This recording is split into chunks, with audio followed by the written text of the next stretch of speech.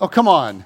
Yeah, let's go. And hey, good morning to all of you that are watching the live stream or watching this later as well. I've got a few announcements for you. So first of all, life groups. Are you kidding me? Yes, it's been a whole summer off and we're ready to see each other and process life again. So we have life groups kicking off. This is kind of the last. We go by quarter, fall quarter, winter quarter, spring quarter, and people sign up for one quarter at a time. For fall quarter, this is kind of the last week to sign up if you're not in a group and you'd like to be. We have in-person groups. We have some mixed groups with men and women together. We have just men, we have just women, and then we have online as well. And so if you aren't in a group and you want to be, please sign up and let us know. And you can do that by texting group to this number, 425-406-3660. The reason I read that is for those of you that are listening on Spotify. So, yeah, okay. Or you can go to your online communication card. So just go to Brookview Church and brookviewchurch.com, click contact, and then fill out that communication card. All right, next announcement. No, not next announcement. You guys, life groups are awesome. If you're not in one and you could be, do it. Okay, next announcement. All right, we have, you guys, after a long, long season of shoving children next door with a babysitter and a VeggieTales movie, we are launching our kids ministry again. Yes. And that starts next week with the idea that we're going to have it on a weekly basis. We're doing it in a different way with a video curriculum that is amazing. I would go on and on about that. I won't, but it is amazing. But it means that there's a little less pressure on those that are teaching to actually teach the Bible stories, and it's more about relating to kids and just connecting with the kids. We've done a couple of trial runs with it, and the teachers are jacked about the curriculum and the way that this works. It means we can do it with smaller teams of leaders, which we need to, in order to be moving forward, we need that. However, if you're somebody that could be serving in kids and would be interested in serving in the kids ministry, we need all the folks we can get. And if you at some point in your lifetime have ever served in kids ministry, then you should have gotten an email this week from Jen saying, here's what we're doing, and if you're available to help, we need you. And if you can't help, that's okay. We love you and we understand that. But for those of you that can, we really need it. But I want to say for those of you that maybe have never served in kids program, you didn't get that email. And so if you're interested in exploring the idea of working in kids programming, and it would be like one every 5 to 6 weeks, that's the maximum that we would ask anybody to be over there, then please sign up on your communication card, or again, text kids to the same number, 425-406-3660. So, but that, you guys, this is exciting. Those little monkeys, they're worth it. And they have been, we have done the best we can through this COVID season, but it's time to get this thing going. And so let's go. Yes? Yes. Okay. Next announcement. Vision House has got a whole bunch of really cool things happening. And here's what Vision House is. We have a couple of different partners in the community that help with people in need. We do the Nourishing Network, we do Vision House, and both of those programs are amazing. And here's our philosophy. It does not make sense for each church to go out and pioneer their own program for homelessness or for feeding people that are in need, when we could actually all work together and do something a little bit bigger and a little bit more strategic. And so that's been our philosophy. And we work with two organizations, Vision House and Nourishing Network. And Vision House just had kind of a gathering, and they've got a whole bunch of really, really cool things that they're going to be doing launching in. If you are on the, if you get updates on Vision House, then I would just encourage you read through that. As those emails and things come in, read through that and see what's going on, because there's awesome stuff. But I would also say, if you're not somebody who receives those updates, then, and you would like to hear what's happening with Vision House, then let us know. And again, you text the same number and just text Vision to it, or again, you can sign up on your online communication card. And so last announcement that I have is fill out your online communication card. Man, do we love to hear from you guys. There are so many of you that we just don't see in person, but you do such a great job of just letting us know you're here, and man, that's appreciated. We need that as leaders. And also, if you have prayer requests, you have anything that you need, that's the way to let us know that. All right, last thing. I'm giving announcements, which means I'm not giving the message. And so this morning, we're going to do a video message. This weekend, we were supposed to have our board staff retreat. And I don't know if this has ever happened to you over the last year and a half, but it got postponed because of COVID concerns, and we were not able to do what we had planned. Has anyone else had something go on that was not, you planned and you're excited about it and it didn't happen? What did happen, though, is that Jen and I basically had Friday night and Saturday unaccounted for, and was it beautiful weather? So God bless us, my love. So we have to reschedule that. But that means that I didn't have a message planned for this morning, was planning for a video message the whole time. And I actually had one planned in May when Jen and I and our girls went to Tennessee for a conference we were at, and there was a message there that I thought was awesome. And then over Labor Day weekend, we went down to Oregon, and we spent time with our daughter Kate down there, and we went to church with her. And there was a guest speaker there that brought a message that kind of blew our hair back.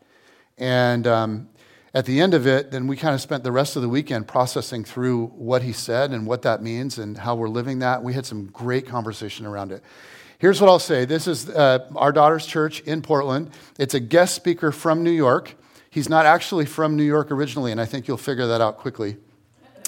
But this is a challenging message. This is one that kind of, as I was sitting there, I was like, this is really good, but it's making me uneasy. It's making me squirm a little bit. And so I hope it makes you squirm in a good way. And I hope that it produces some of the same thoughts and challenging ideas for you guys as it did for our family. We loved it. His name is John Tyson. He's a pastor from New York, not originally from New York. Let me just pray. God, would you speak to us this morning, whether we're here in person or watching online or listening through Spotify? Would you just meet us? We need to hear from you. And I just pray that you speak to us through your Spirit. In Jesus' name, amen. The reading today comes from Acts chapter 19, beginning in verse 23. About that time there arose a great disturbance about the way. A silversmith named Demetrius, who made silver shrines of Artemis, brought in a lot of business for the craftsmen there. He called them together along with all the workers in related trades and said, "You know, my friends, that we have received good income from this business. And you see and hear how this fellow Paul has convinced and led astray large numbers of people here in Ephesus and in practically the whole province of Asia. He says that gods made by human hands are no gods at all. There is danger not only that our trade will lose its good name, but also that the temple of the great goddess Artemis will be discredited, and the goddess herself, who is worshipped throughout the province of Asia and the world, will be robbed of her divine majesty." When they heard this, they were furious and began shouting, "Great is Artemis of the Ephesians!" Soon after, the whole city was in an uproar. The people seized Gaius from Aristarchus, Paul's traveling companions from Macedonia, and all of them rushed into the theater together. Paul wanted to appear before the crowd, but the disciples would not let him. Even some of the officials of the province, friends of Paul, sent him a message begging him not to venture into the theater. The assembly was in confusion. Some were shouting one thing, some another.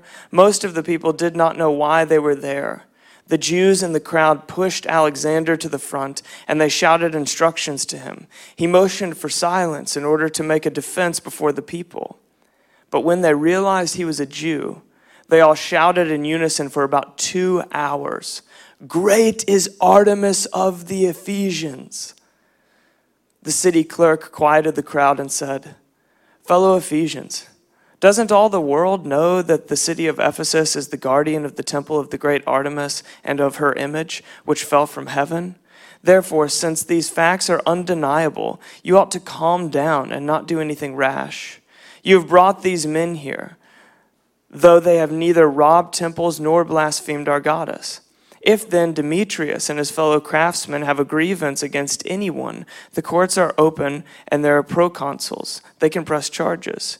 If there is anything further you want to bring up, it must be settled in a legal assembly.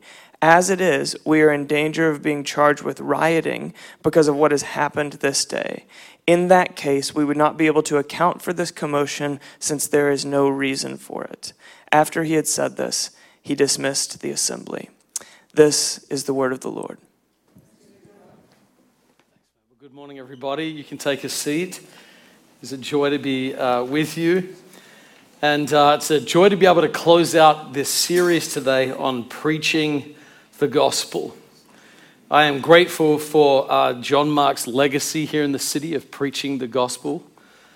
And I'm also excited about the future and possibility of Tyler's leadership in bringing that same gospel to bear into the future. I have so much confidence in your church, in God's call on you as a community, and I'm really believing for beautiful, compelling days ahead for your church.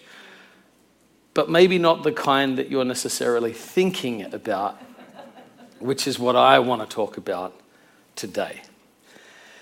I don't know if you have felt this. I have. I've lived in New York for the last 16 years. I moved in 2005 in my 20s to plant a church in Manhattan. And at the time, Christianity was, if you were to split it into zones, like a green zone is one of those places where there is an advantage to being a Christian. Perhaps Alabama or something, where there's still some measured level of cultural capital. And then you have those orange zones, which is kind of like faith is perceived as weird, but it's not. It's like sort of quirky, but it's not really seen as dangerous.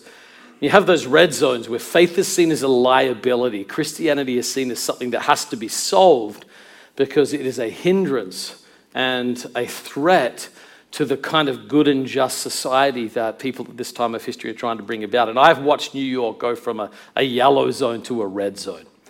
And if I was to summarize my internal sort of journey, the emotional journey I've experienced around the increase of secularism and the decline of faith, I would say this. Number one, if I'm really honest, I've come to be a little bit embarrassed by the Christian ethical position on several issues in culture. Like I somehow don't believe that how God has designed the world is actually the best way for the world to live. I'm a little embarrassed, and so I'm always putting a little disclaimers before I share what the Bible teaches. I feel that. Do you feel that? Secondly, I'm a little disillusioned by how I see other people who claim to follow Jesus respond.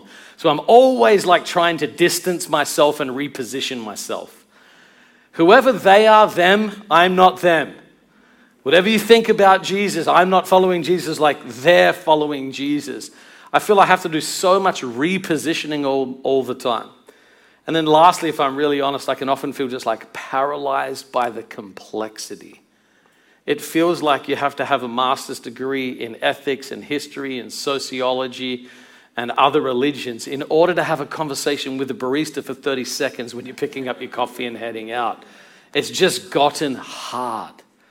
And so as a result, if we're not careful, what this does is it just basically pushes our faith inward. And then we buy into a culture that says, you're allowed to believe in the way of Jesus and practice the way of Jesus as long as it fits into the plausibility structures we create for you following Jesus. And what I sense, in spite of that deep internalization, there's something within me, and maybe there's something within you and your church, that desires it to come out a little bit. That says, hey, sorry, late modern Western culture, I can't allow you to set the parameters of how I follow Jesus. I have to let Jesus set the parameters of what it means to follow him and be faithful in our time. And so I want to talk today about that. How do you push back on the plausibility structures that are seeking to reduce your faith to something that is personal and internal but has no bearing on the world at large? How do you preach the gospel to a city that wants you to shut up? How do you do that? And I think that the passage that we're going to look at today gives us several very, very timely insights on how to do that, particularly in a place like Portland. Now, to put this passage into context, the Apostle Paul is on one of his missionary journeys, and he is coming into the city of Ephesus. And he's been in that city for approximately 3 years or so. In fact, this is one of the places he ministered to the longest in the New Testament. At the end of 1 Corinthians in chapter 16, he gives an insight into what is actually happening. He says this, I shall remain in Ephesus until Pentecost, for a wide door for effective service has opened to me. But there are many adversaries. And so here comes the tension, the door, a wide door. of effective ministry, but here comes the opposition, trying to close that door in the city.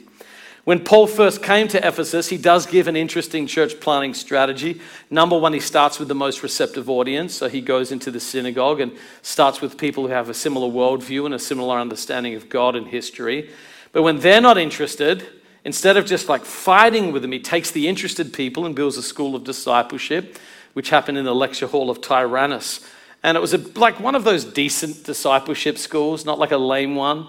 It says in a couple of years, the entire region, both Jews and Greeks, had heard the word of the Lord. That's like saying, Paul comes into the city and he's like, hey, I want to talk about how to follow Jesus. And he gets a ton of opposition. So he says, great, I'm going to do like a discipleship school from 10 p.m. to 2 a.m. It's the only time we could get the building after the bar closes.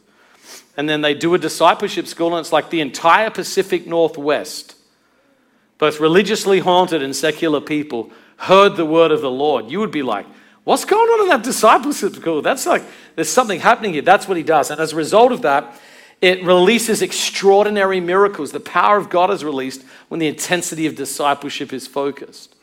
And then extraordinary miracles begin to happen. And when the Bible calls a miracle an extraordinary miracle, it's a miracle. And so Paul's so busy with his discipleship, he hands out aprons and hankies. And people are healed. Imagine taking one of that. Hey, Paul, we've got needed demonic deliverance. He's like, look, take that. I'm busy here. And then you imagine carrying that tissue into the room, and there's a person manifesting in the corner, and you're like, in the name of Jesus, receive this prayer cloth. I mean, and yet it worked. When people got word that the power of God was available, 7 sons of Sceva say, hey, let's take this. Let's do this. And so they go and try and cast out a demon, and their message is, in the name of Jesus, who Paul preaches. They have no authority. It's all borrowed. And then they are beaten up and pushed out naked, which is a bad day at church when you're doing a deliverance session and you end up getting beaten up and running out naked. But this fear of God results in a public renouncement and acknowledgement of Jesus' power over the principalities. And the people come out and they start burning their witchcraft items, and there's a huge movement of repentance. And then in Acts chapter 19:20, right before this happens, we read this verse, the word of the Lord spread quickly and grew in power. It spread quickly and it grew in power. That was the fruit of everything that had happened. And it's been fine. Can you imagine being in that little discipleship school and just be thinking, oh, this is good. Like, we're on it now. Maybe now we can get like a second house out in the country and just relax and sort of take it easy. And it never works like that. It's been fine, but now they have poked the principality. What's happening on the edge that's caused the disruption is making its way to the center. And then we read this phrase, there was a great disturbance about the way. So you're here in Portland practicing the way of Jesus together. And is there a great disturbance because of how you're practicing the way? Because ultimately, when you take Jesus seriously and you follow him in his kingdom, it leads to confrontation. And we have to learn to get comfortable if that's possible. Not delight in it, not love it, but we have to get comfortable and understand the gospel always creates conflict. And this is what happens in this passage. Verse 22, there arose a great conflict about the way. The word here that's used, conflicts, Greek word therobos, it's uproar. And it's the same word that's used of the crowd shouting before Jesus, about Jesus before Pilate. And this is Luke, the same author. He's wanting us to know that when you really understand what Jesus is about, when you really comprehend, he's not here just as the buddy Jesus to fix your inner doubt. He is here as the resurrected Lord of history to establish a kingdom. And the telos of that kingdom is all nations bowing before him and acknowledging that he alone is Lord. That starts to get a little resistance. In the Gospels, when the Jewish leaders understand, it resulted in an uproar. And in this city, when the pagan contexts understand, it causes an uproar. There's a kingdom clashing, and it's manifest through the person of Demetrius, who was one of the craftsmen.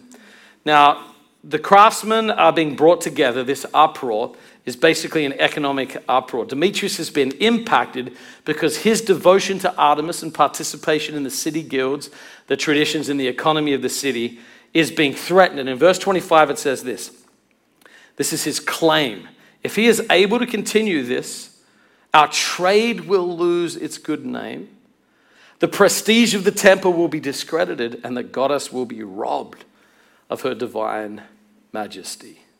And here's making his claim. He's like, look, I didn't mind what they were doing in the school of Tyrannus when they first got started, but now it's going too far. I don't care what they did behind closed doors with their personal faith, but now it's manifesting itself in the city. And we got to stop this.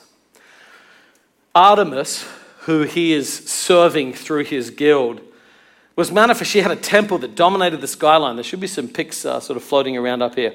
This is her. She was a meteorite fell from heaven, and it was covered in bumps, and they sort of like thought they were breasts, and so this is a part of the image of Artemis. They would worship her, and at the time that this particular riot is happening, she was one of the most popular gods of the Greco-Roman pantheon. They rose and fell depending on what circumstances happened, but this is one of her peak moments.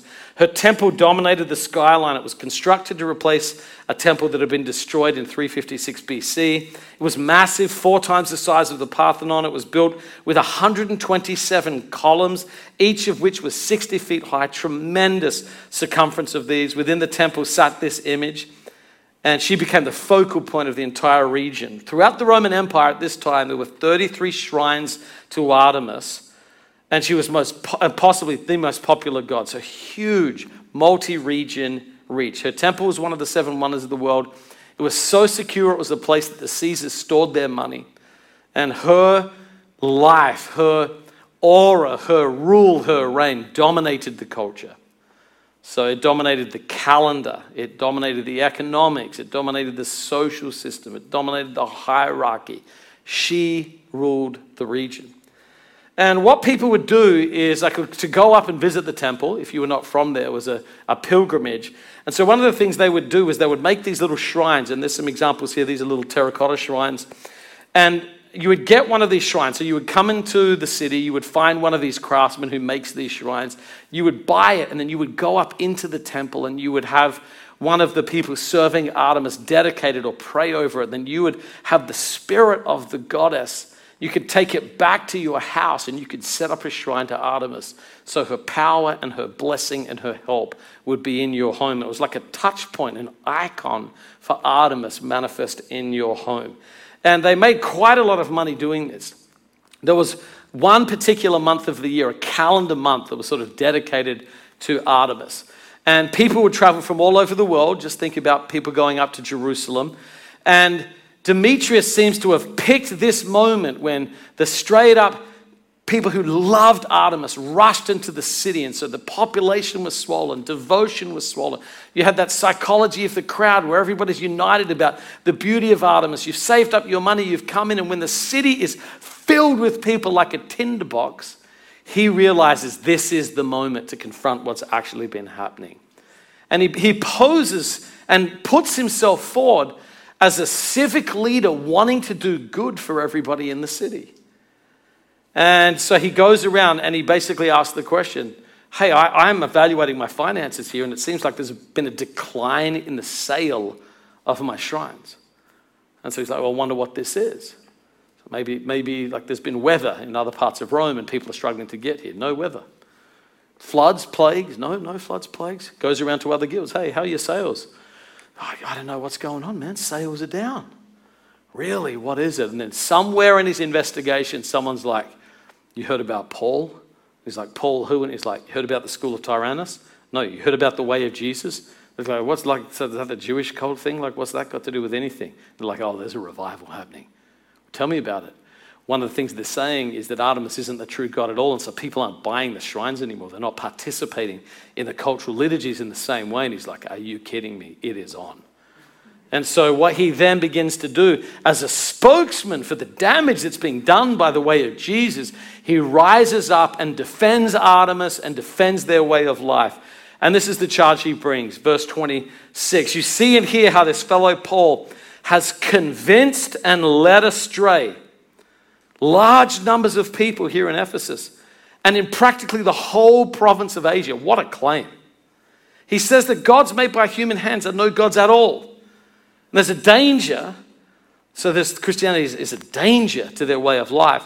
Not only that our trade will lose its good name, but also that the temple of the great goddess Artemis will be discredited. The goddess herself, who is worshipped throughout the province of Asia, will be robbed of her divine majesty. So the charge is there's been massive conversions. Artemis is being challenged, and it's touching the economy. And he's like, somebody's got to take action. Ladies and gentlemen, you're welcome. Your boy Demetrius is in the house. So he steps up with a willingness to shut down what is happening. And I want you to see this. The gospel of Jesus will always create a disturbance when the claims of Jesus are taken seriously. Second thing we see, and this is why it's part of the threat, the gospel disrupts the exclusive inclusivity of their culture. The exclusive inclusivity of their culture. He says that gods made by human hands are not gods at all. And people are like, are you kidding? Of course that's a god. We just made it. We've declared it to be a god. We've imputed it with meaning. We've given our allegiance to it. We've tied our cultural narratives to it. Obviously then, it is a god. And Paul is making the claim that what we do in sincerity is insufficient for salvation. And it's fascinating to see that Paul is not there to hand out a few pamphlets. He's not there just for the common good. Paul is there being charged with cultural sedition. Now, the Roman context, you probably know, Christians, one of the first charges first brought against Christians is not that they were religious. They were originally called atheists because the Romans brought together the pantheon of gods. And basically the empire was held together by violence and by tolerance. A violent tolerance. And this is how it basically worked. The Romans would come in and they would basically say, hey, I don't know if you guys have heard about us. We're the Romans. We're doing quite well right now in terms of an empire. And we want your land. And so you can give it to us or we will rape, pillage, burn, and destroy your village. So we'll give you peace as long as you pay heavy taxation. And then the people would say, well, what about our gods? They're like, you can keep your gods. The one thing you can't believe is that your God is the true God because we're holding together a bunch of different regions and visions and beliefs. And if any of you think that you're the only ones who are right, it's going to create tremendous problems in the empire. So believe whatever you want. You just can't believe that your thing is the true thing. And so they were able to hold together this violent tolerance by enforcing with incredible power the ability for anybody to believe anything. The one thing you couldn't do was believe that one thing was the true thing. And so here come the Christians and they're like, sorry, appreciate the pantheon, great cultural history, explains a lot. However, we believe that the true God has come into the middle of human history. The Creator is manifest in the flesh. And this humble servant has taken the sin and brokenness of the world upon him. He's conquered sin, Satan, death, and hell. He's alive in the world and he's bringing his kingdom on earth to everybody else. And they were like, heresy. You cannot believe that because that is a threat. Believe what you want as long as you don't believe that your thing is the thing. And I think about our modern context. It's not that different. We are dealing with a violent tolerance at the same time. And often, to be fair, the way people have followed Jesus has not helped in history. It's true. And people look at the secularization of our world. They look at the increase of diversity in the world. They look at the way that nations relate to one another. And they say, we don't want the racial, ethnic, gender, or any of these other factors to produce a kind of cultural superiority that excludes anybody. Therefore, we have to create a system that anybody can participate in the social contract as long as you don't believe you're the only ones who are right. Well, Leslie Newbegin says this, if the relativist claims that since all reasoning is embodied in a particular social context, no claim to know truth can be sustained, one has to ask which basis that claim is made upon. Because after all, it is a claim to know something about reality, namely that reality is unknowable. And so he basically challenges the framing assumptions of modern culture. Tim Keller puts it this way. Christians seem to greatly overplay the differences between their faith and all the other ones. Though millions of people in other religions say they have encountered God, built marvelous civilizations and cultures and had their lives and character changed by their experience of faith. Christians insist theirs is the only way to go to heaven. Their religion is the only one that is right and true. This exclusivity is kind of breathtaking in its arrogance, and it also appears to be a threat to international peace. But then he responds by saying this: inclusivism is really covert exclusivism. It's common to hear people say, no one should insist their view of God is better than all the rest. Every religion is equally valid.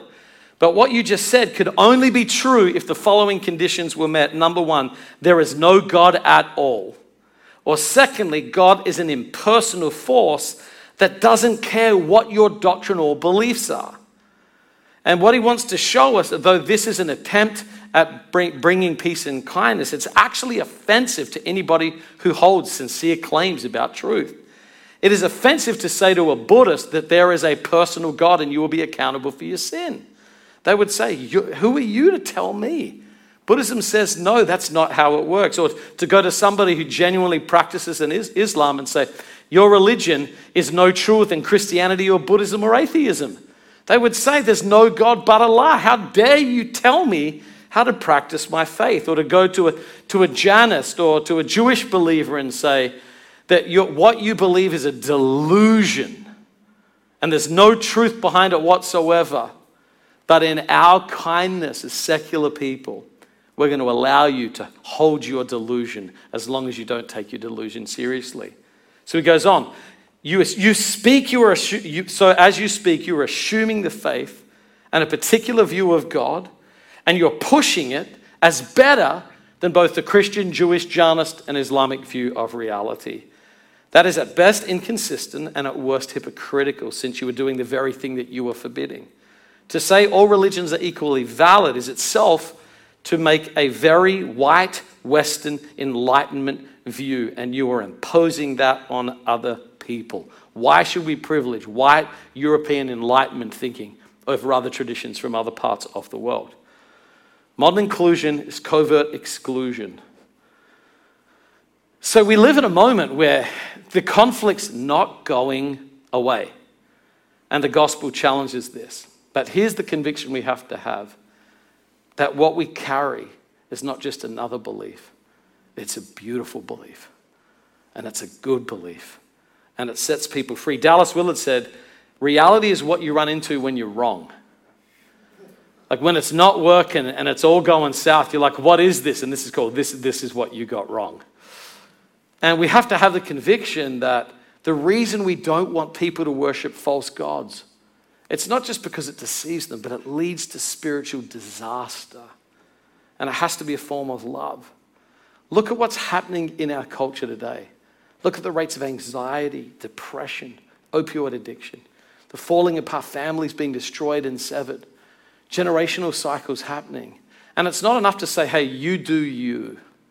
If you have something that is true and you believe it, we should respond to this. And this is what Paul says in 2 Corinthians chapter 5. We must all appear before the judgment seat of Christ, so that each of us may receive what is due to us for the things done while in the body, whether good or bad. And since then we know what it is to fear the Lord, we try to persuade others. For Christ's love compels us, because we're convinced that one died for all and therefore all died. And he died for all, that those who live should no longer live for themselves, but for him who died for them and was raised again. Paul's like, the fear of God plus the love of God equals a passion to persuade people about the truth. You get a lot of people who talk about the fear of God, and it's a bullying message. And you get a lot of people who talk about the love of God, and it becomes somewhat of a sentimental message. But it is the fear of God and the love of God that leads people to persuade. And I'm reminded of the magician Penn and Teller. I'm sure you've seen them on the internet somewhere. But the magician Penn had this story. Someone comes up to him and he's an atheist, and he wrote a book called God No. Okay? And someone comes up to him and tries to witness to him and give him a Bible. And everyone's like, oh, as an atheist, you must be so disgusted by these evangelizing evangelicals. And then here's his response. I've always said that I don't respect people who don't proselytize. I don't respect that at all. If you believe that there's a heaven and a hell and people could be going to hell or not getting eternal life, and you think it's not really worth telling them this because it would make it socially awkward, and atheists who think people shouldn't proselytize and who say, just leave me alone and keep your religion to yourself, how much do you have to hate somebody to not proselytize? How much do you have to hate somebody to believe an everlasting life is possible and then not tell them about it? He says, I mean, if I believe beyond the shadow of a doubt that a truck was coming at you and you don't believe the truck was bearing down on you, there is a certain point where I tackle you. And this is more important than that. So we have to have a conviction that people are actually lost, that Jesus is actually good news, that the way of Jesus is the way, and it's good news. And we cannot let a fear of being socially awkward get in front of it. Paul says this in Acts 20. I did not shrink back from declaring to you the whole counsel of God. And do you feel that temptation to shrink back? I was getting coffee this morning at Heart. By the way, well done on that.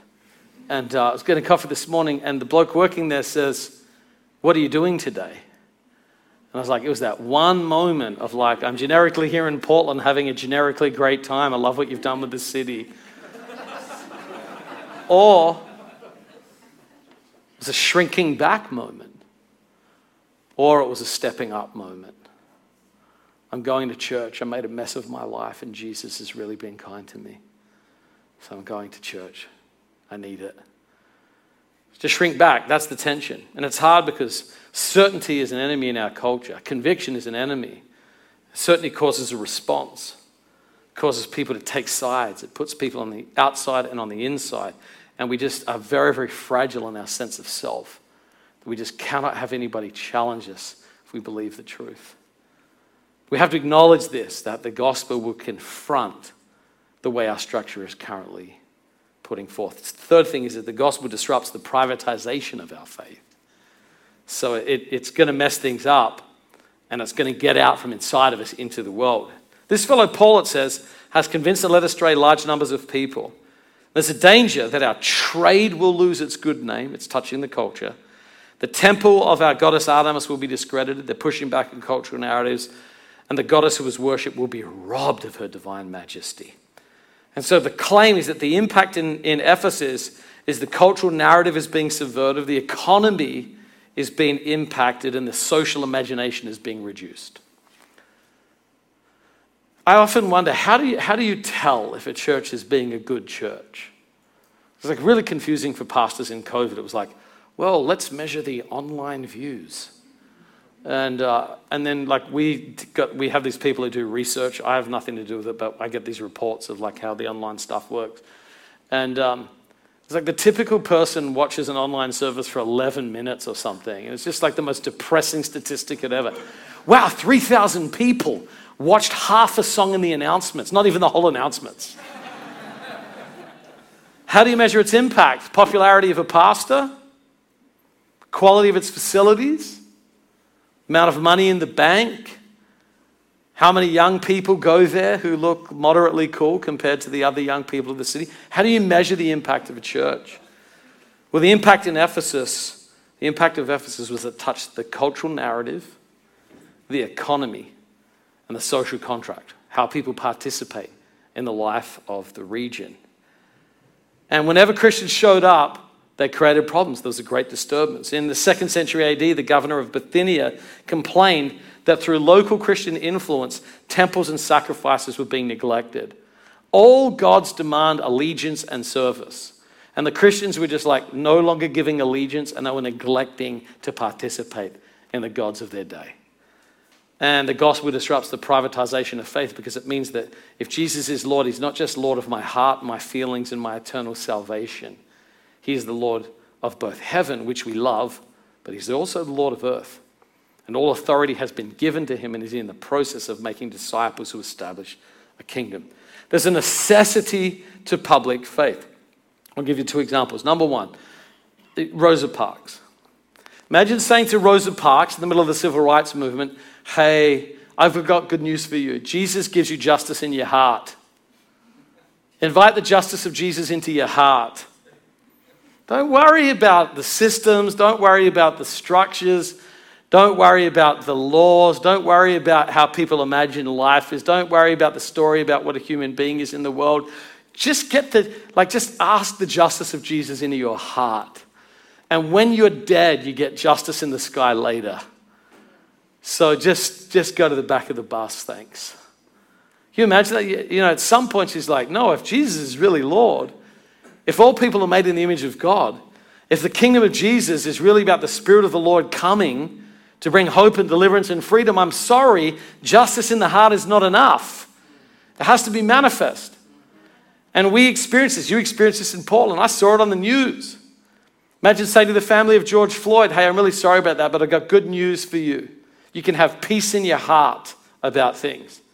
And at some point, they're like, peace in the heart is not good enough. We need this to be manifest in the world. And it seems to me that Christians are the only ones who have a belief about Jesus being Lord who are content to make him Lord of our subjective internal experience. We have to have a commitment that we will not let our faith be privatized. It will impact the arts and economics and education. It will impact how children are raised, what marriages are viewed like, what you do with your sexuality, and how you use your leisure time. Jesus is Lord or he's nothing. David Osberger says this: Christian spirituality is not, as popularly believed, a matter of individual salvation leading to a life of individual self-realization and pointing toward individual growth and perfection. It's not the private encounter of the soul with its own personal deity.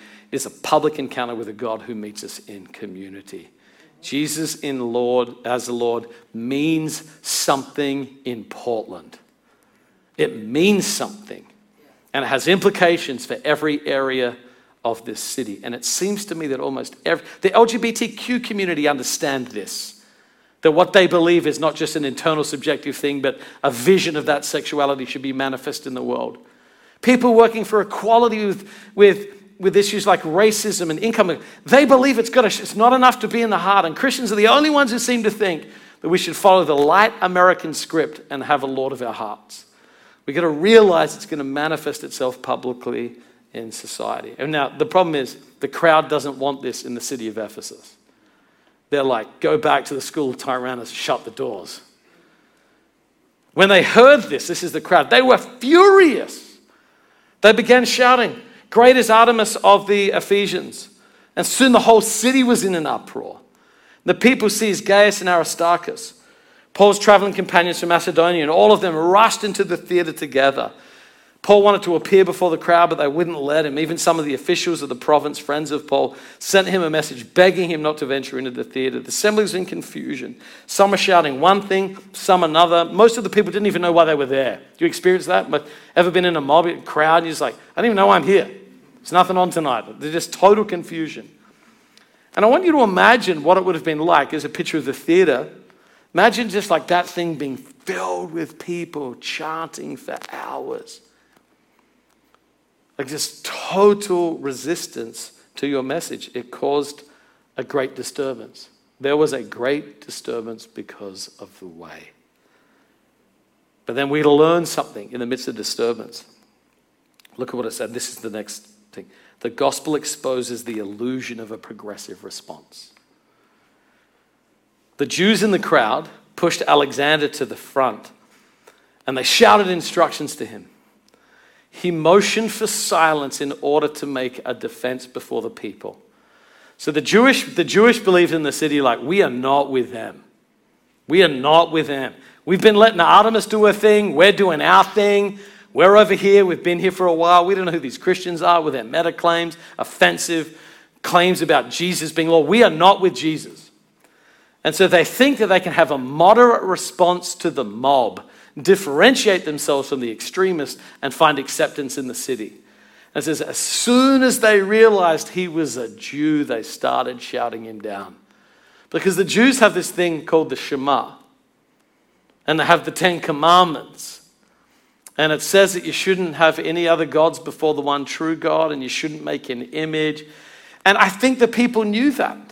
And I think they were kind of like, we will not tolerate your attempts to differentiate. We do not want you to accept us. We want you to celebrate us, and we will have nothing in the middle. And this is the illusion of moderation. And so the Jewish believers thought they could separate themselves, but they too had exclusive claims. And I think there is a tremendous pressure in our world today to always sort of like reposition and get back and modify and do image management for Jesus and do PR for Jesus in every single conversation. And at some point, you're just going to have a conversation. And it sort of goes like this. Look, he rose from the dead and he's the Lord of history and he has claims on your life. He created you. You did not get here on your own. Good news, you're not an accident, but he wants your life. And there's no way to soften the lordship of Jesus. You can do it beautifully. You can do it skillfully, but you cannot soften the essential claim. Because if you moderate it, which is like, well, Jesus doesn't care who you have sex with as long as you're sincere. Jesus doesn't care what you do with your money as long as you give a little bit to the poor. Jesus, you know what you end up with? America.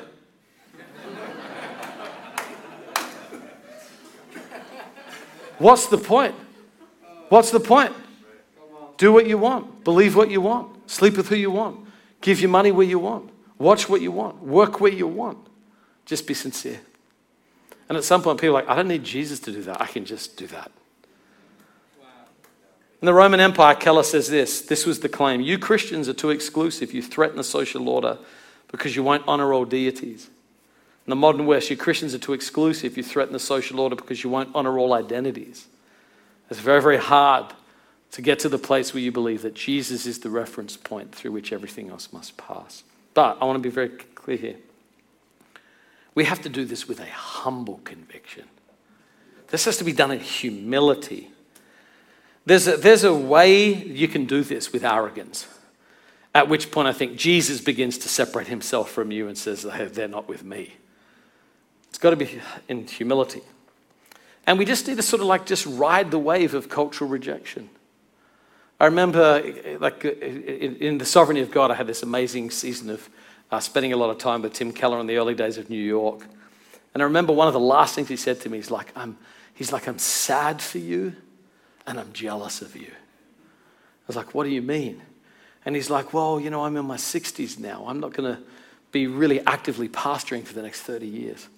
But he's like, I think the world is just going to like live its dream and reject faith more and more, and it's just going to do whatever it wants.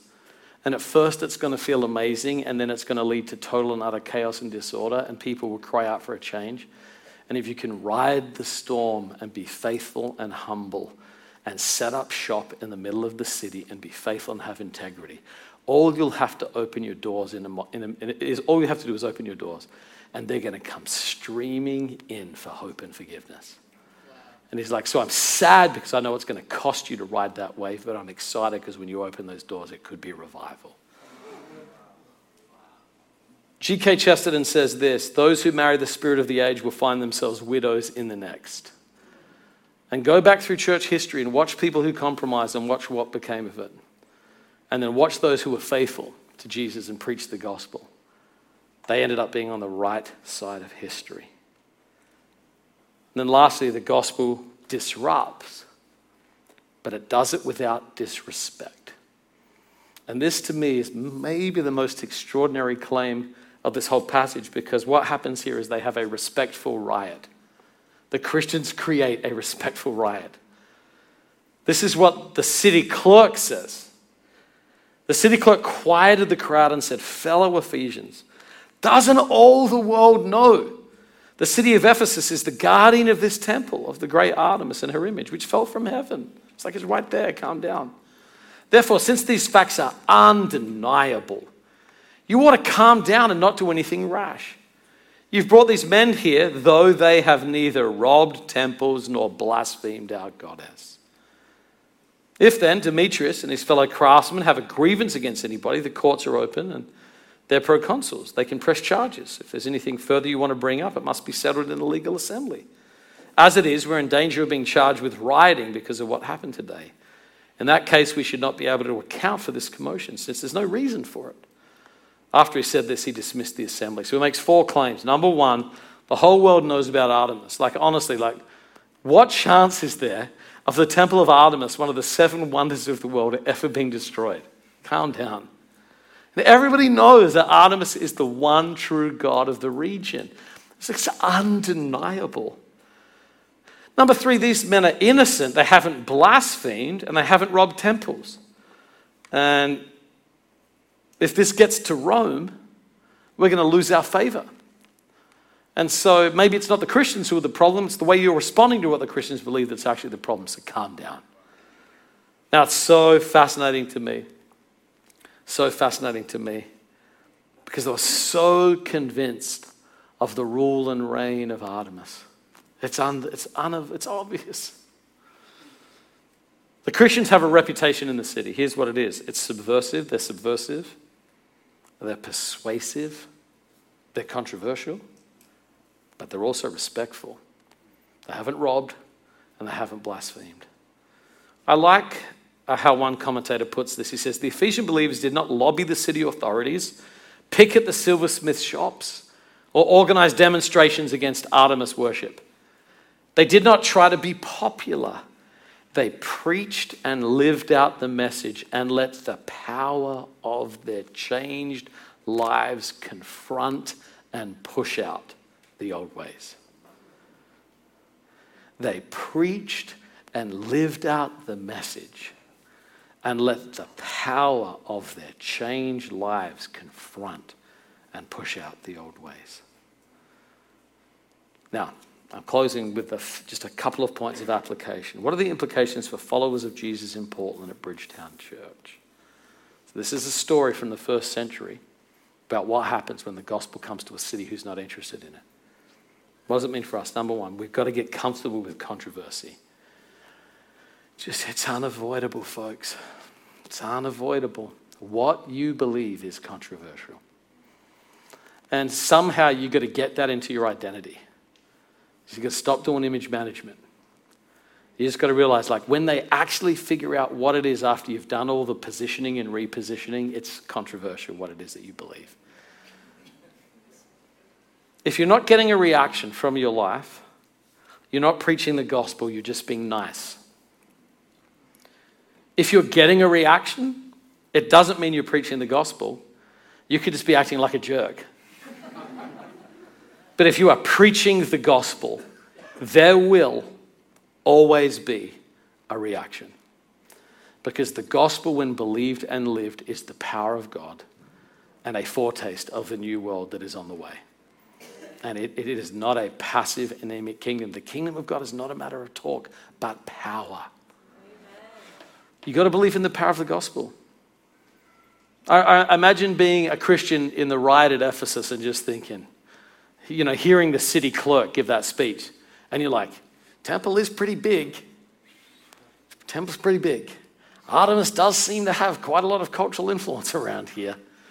Like, maybe as a tiny little minority that makes crazy claims that no one accepts, maybe I've got this wrong. But have you ever been to Turkey today? You ever been to the Temple of Artemis, seen the ruins? The number one industry today in Turkey, in that part of the world, is Christian tourists coming to visit the ruins of the Temple of Artemis. 2,000 years later, you're like, okay, now the next tour is going to show you where Artemis's temple was. And it's followers of Jesus believing the same things they believed in that time that over the course of time took it down. So you just got to believe this. Just ride the wave of controversy with humility and with hope. We love the early church brought the Roman Empire to its knees. It took 300 years. Most people in their lifetime are just kind of like, I don't know how this is going to work out, but they were faithful and they look back and they're like, I'm playing the long game here. Do not capitulate to the moment for acceptance. Play the long game. Get comfortable with controversy. Number 2, I want to call you to courageous engagement. I had a conversation once with a pastor that had joined our team, and he had sort of an abrasive personality. And I have sort of an easygoing personality until I encounter abrasive personalities. Then I get drawn in. And so he says, I need to meet with you. I'm like, great, man. He goes, I want to confront you on something. I'm like, this is going to be a great meeting. It's going to be a great meeting. So he says, now, I said that because I wanted you to know what the meeting was about. It's like, great, he said, the reason I put it so strongly is this. He said, to be honest with you, John, I'm intimidated by you. I'm intimidated by you. And I actually really want you to like me. And I'm worried that if I tell you the truth, that you're going to power up and I'm going to lose my access to you and my intimacy with you. But I love you more than my fear and self-preservation. And so out of love for you, I want to share this with you. And he said this to me, he said, most people don't confront because they don't love enough to. They're just doing self-preservation. I was like, dang. So if we really believe this is true, that Jesus is alive, that the gospel saves people from sin, Satan, death, and hell, that it brings freedom and peace and life and hope and deliverance, we're going to have some vision for that. You know, people talk about what they love. Have you noticed that? You find someone who gets like a new little hobby. Someone gets into cycling and they've gone from like the short jeans to like skin tight leotard thingies and short hats. And they want to tell you about what'd you do this weekend? Dude, I got the gear and I went riding. Have you ever thought about riding? Do you know the health benefits on your knees has none of the drama and impact of running? I mean, they're what you talk about, what you love. And if we love Jesus, we won't be able to not talk about him. And we want to have that spirit, that we believe in the gospel and we love Jesus and we love people, so we bring it to bear. I love this phrase here. There's a riot. The whole city's in an uproar. They're chanting, long live Artemis of the Ephesians. And they have to physically restrain the Apostle Paul from going in there. How great do you believe the gospel is when you're like, oh, bless God, this is the conclusion of my 3 years of work. I got the whole city in one shot. Let me in there. They have to physically restrain him and talk him out. And I believe that's the spirit that Jesus wants to release, that boldness and conviction about the truth. Where in any part of the city where there is a riot or brokenness, followers of Jesus rise up and they say, let me in there. Where are the bad neighborhoods? Let me in there. Where are the conversations about justice? Let me in there. Where is truth being misaligned? Let me in there. Rather than shrinking back, we should have the spirit of the Apostle Paul, who doesn't see crisis, he sees opportunity. He believed in the gospel. He believed in the Holy Spirit. He was not intimidated by the hysteria of the crowd. They had to physically restrain him. When you're in love and people are in danger, you will do anything. And if the love of Jesus is in you and the fear of God is in you, you will be persuaded to reach people with the gospel. And then last point here is we've got to do this with a convicted civility. Haven't blasphemed the goddess or taken the money. And that's why in Colossians chapter 4 it says, be wise in the way you act towards outsiders. Make the most of every opportunity. Let your conversation always be full of grace, seasoned with salt, so that you may know how to answer everyone. There's a way of doing conflict in our culture that Christians have gotten sucked into. Did you know, like when you get angry, there's like a chemical reactions, like epinephrine is released in your sort of like in your bowels? Have you ever like gotten in a fight, a conflict, and you're like, ugh, you just like, you feel it physically inside of you. And that's designed like that to protect you and to get you to act. But the problem is that so many Christians get offended by the world and they get angry at the world. We're not at war with the world, we're at war for the world. And so our response will be different. We're looking at the powers behind. That's where our fight is. We're not called to fight with people, it's with flesh and blood, not people who disagree with us. And so we've lost so much credibility because we've demonized people, turned them into the enemy. We've let epinephrine and anger and vitriol dominate our discussion. But Paul is leading a respectful riot. He sort of leaned back in his chair while he's saying, let me in there. Let me have a crack. That's a humility. Peter puts it like this: do this with gentleness and respect. And you think about the person of Jesus. in the middle of the crisis, what does he do? And they're going to the cross and the mobs are screaming. And he's calm. And he's silenced his soul in prayer. And he simply says, Father, forgive them. Take care of my mother. Lord, into your hands I commit my spirit. Total poise in the midst of chaos. Loving the enemy while he crucifies them. So I'm not talking about adrenaline. I'm not talking about categorizing people as enemies and shouting them down and doing poor things on social media. I love how N.T. Wright puts it. He says this: the call of the gospel for the church is to implement the victory of God in the world through suffering love. So the call, you've got to implement the victory of Jesus, but you do it through suffering love. You don't take people's lives for your vision. You give your life to see the vision happen. Humble, clear, loving, potent declaration that Jesus is Lord in Portland and that you will follow him into the fray. And so I actually want to pray a very disturbing prayer for you. I want to pray that there would be a great disturbance because of the way you follow Jesus in this city. I want to pray that your discipleship will disturb idolatry. I want to pray that your discipleship would disturb the enemy. I want to pray that your discipleship would disturb injustice. I want to pray that your discipleship would disturb oppression and addiction. And that wherever you go, by the grace of Jesus, you will have the privilege of seeing a respectful riot.